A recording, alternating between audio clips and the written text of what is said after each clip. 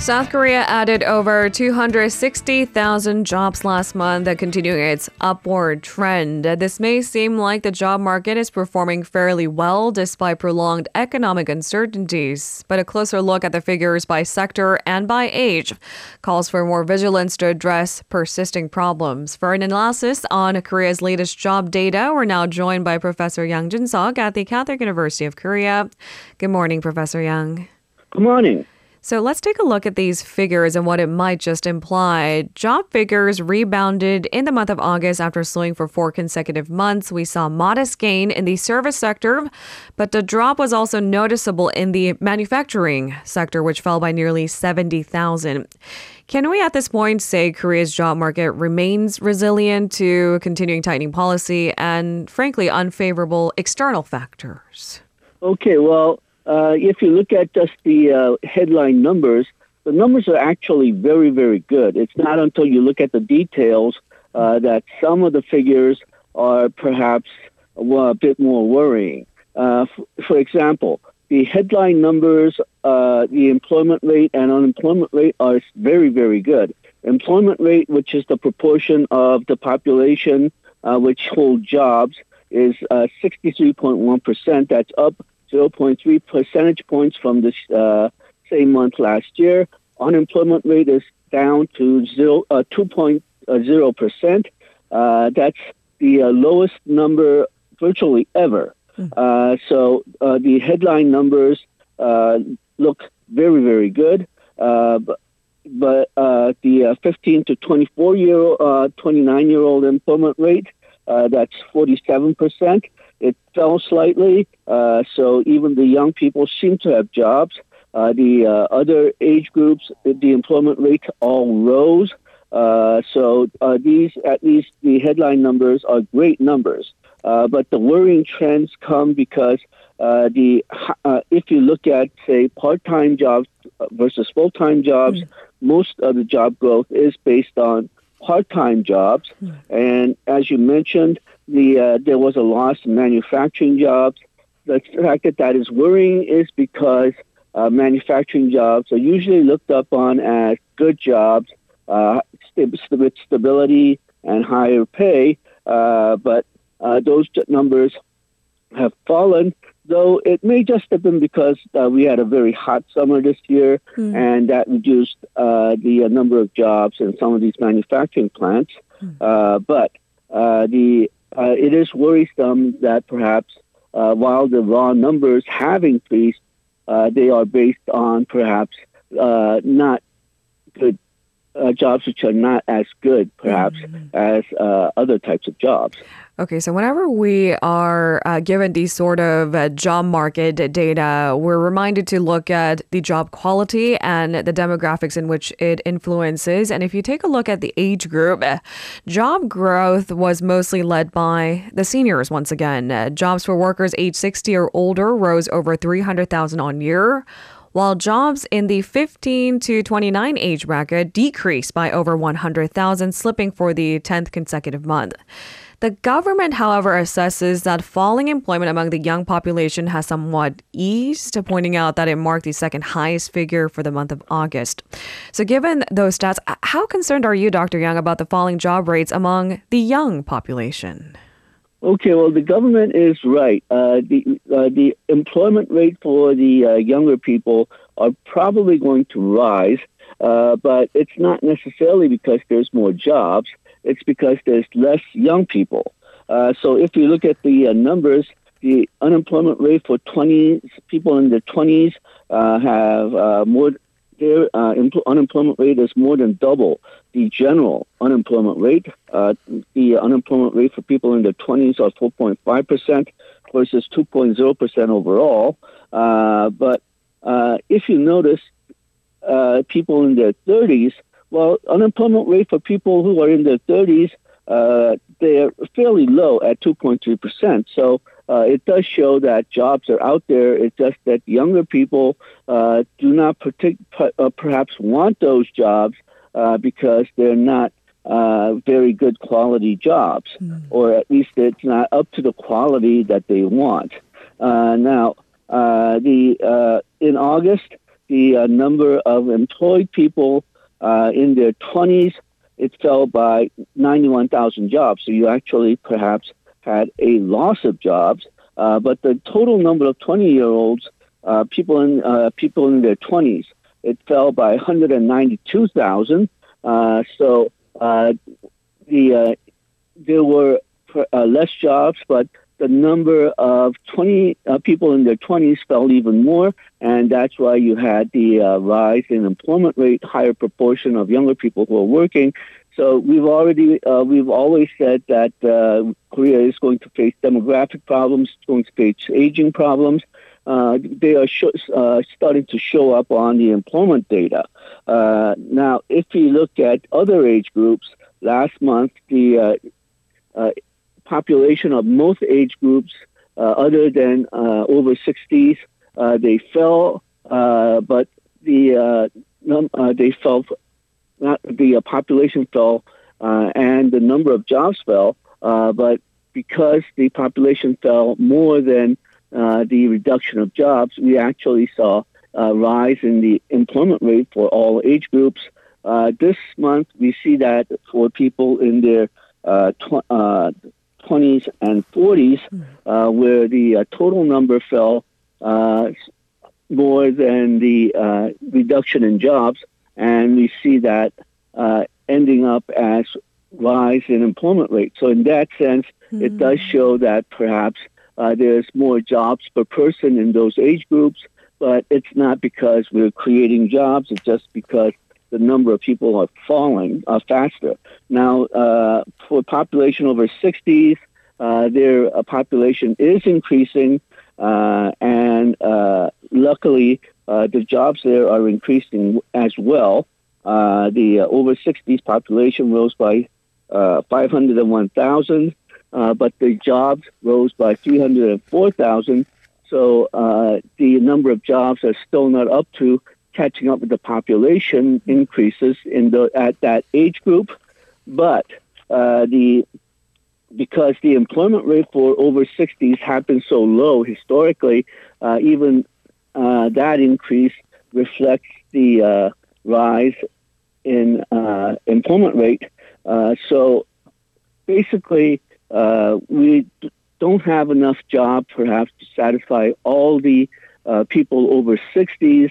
And a lot of that jobs, if you look at the statistics, it may be part-time jobs, or it may be jobs like taxi driving, which may not be completely good for the over 60s, given their age group. So then I guess this is a big question for us trying to answer going forward. What strategies or policies does Korea need in order to tackle shrinking youth jobs that look poised to become a more chronic problem for the country? Okay, well, as I said, while the people in their 20s do have a high unemployment rate, people in their 30s, they have relatively low unemployment rate. So it does show that there are jobs. Young people are going to those jobs, but they're holding off as long as possible because it's not as good a job as they want. And given the Korea's rigid labor system, where it is very hard to switch career tracks or move from bad companies to good companies, it's understandable that perhaps young people may want to keep on trying to get good jobs for 2 or 3 or 4 or 5 years, because once they get on that bad job track, it's very difficult to recover from that. And if you get stuck on a bad job track, then your lifetime income is significantly lower, up to only about half as what you can get from the good job sector. Now, the ideal solution would be to have more good jobs, but that is becoming more and more difficult. The good jobs have higher pay, they have better welfare packages, they have better prestige. It used to be that if you had a good job, so-called good job, then perhaps you were overworked. You were expected to work overtime. You were expected to work on weekends. But in the last say, about 5 to 10 years, these good jobs now have better work-leisure balance than bad jobs. So virtually, there's becoming virtually no advantages to getting on the bad job track, which explains why some of these 20 people in their 20s are holding off and trying to get jobs, even if they end up unemployed for years. But because these good jobs are so good, it basically means that there's a very high labor cost for the firms. So obviously, they do not like creating too many of these jobs. So that's becoming a very disparaging dynamic as well. In order for firms to offer more of these good jobs, not only will there have to be more investment in industries which can offer these better jobs, but the labor, the workers, they also have to generate enough output for the firm so that the firms can afford these higher paid jobs. And that means changes in education. It means changes in the investment environment. It means changes in regulatory environment so firms can generate more value added. And that's really means that we need to have a structural reform of the whole economy and the education system. And nobody likes reform. There's always resistance, and that seems to be the tough road ahead for us. Here's another issue that could potentially complicate efforts to tackle falling youth jobs. Extending the retirement age further from the current 60. Some say it's necessary to cope with a rapidly aging society, while others argue it will negatively affect the young population searching for jobs. Because we live longer and healthier lives, people want to be in their positions for longer. But what about the youth unemployment rate again? Do you think now is the right time to start discussing the extension of retirement age? And what is your take on the issue, Dr. Yang? I think it is already too late, and that's because of the Korean pension system.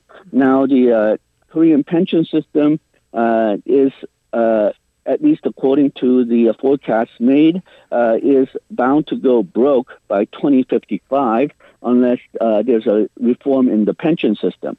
And when people mean reform in the pension system, it means that the retirement age must be pushed back, and then the people paying into the pension system will probably have to pay more. But obviously, no one wants to pay more into the pension system. It's at least they see it as a form of tax, so they do not want it higher. And as you mentioned, if you pull back the retirement age, a lot of young people are afraid that that means people are going to be stuck in top jobs for longer. If the older people remain in their jobs, that means younger people cannot move up.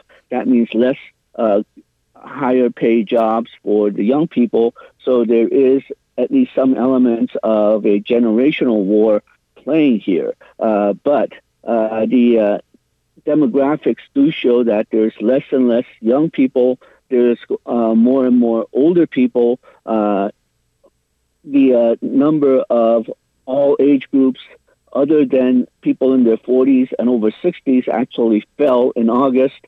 That's going to continue for the foreseeable future. So unless you have more older people working, perhaps you're going to not be able to have enough people to fill a lot of the jobs in the medium-term future. And then because of various regulations, because of these retirement laws, a lot of these older people, they're going to have very much difficulty trying to find good jobs in the manufacturing or in the, say, financial services, good paying jobs.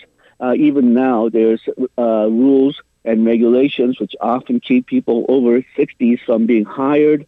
So those people end up in fields like construction work, in taxi driving, which may not be the best jobs for people who are senior in the senior groups. They're also doing things like running franchises like fried chicken franchises, which might not be the best use of their talents, all the knowledge and experience they picked up in working for a company in the last 20 years. It would be better to utilize that talent by working in the companies for longer. But in order to do so, when you're older, your productivity usually falls. And in Korean labor system, the longer you work in a company, your pay rises. And one of the reasons why the over 60s cannot find a job is because, well, if they work in a company for too long, they're supposed to get a very high pay, and their productivity does not justify it. So companies want what's called a wage peak system, where after a certain age, your pay starts to decline. But of course, the labor doesn't like that. So at least for now, they rather say have early retirement than have that type of a wage peak system. Dr. Yang, have you spotted any countries that have actually succeeded in implementing something like the wage peak system? Well, in, say, the United States, your pay doesn't usually depend on your age or how long you've been with the company. It depends more on what your productivity is. If you're a service worker, if you're a white-collar worker, you negotiate for your pay every year. If you're a blue-collar worker, then unions negotiate. And usually the pay reflects the productivity without necessarily dealing with your age or how long you've been with the company. If they realize that if you have too many people who fall below productivity, then the workers cannot negotiate for higher pay. So we need perhaps a system like that. But the problem is, traditionally, the Korean labor wages have depended more on how long you stay in a job rather than what your productivity is.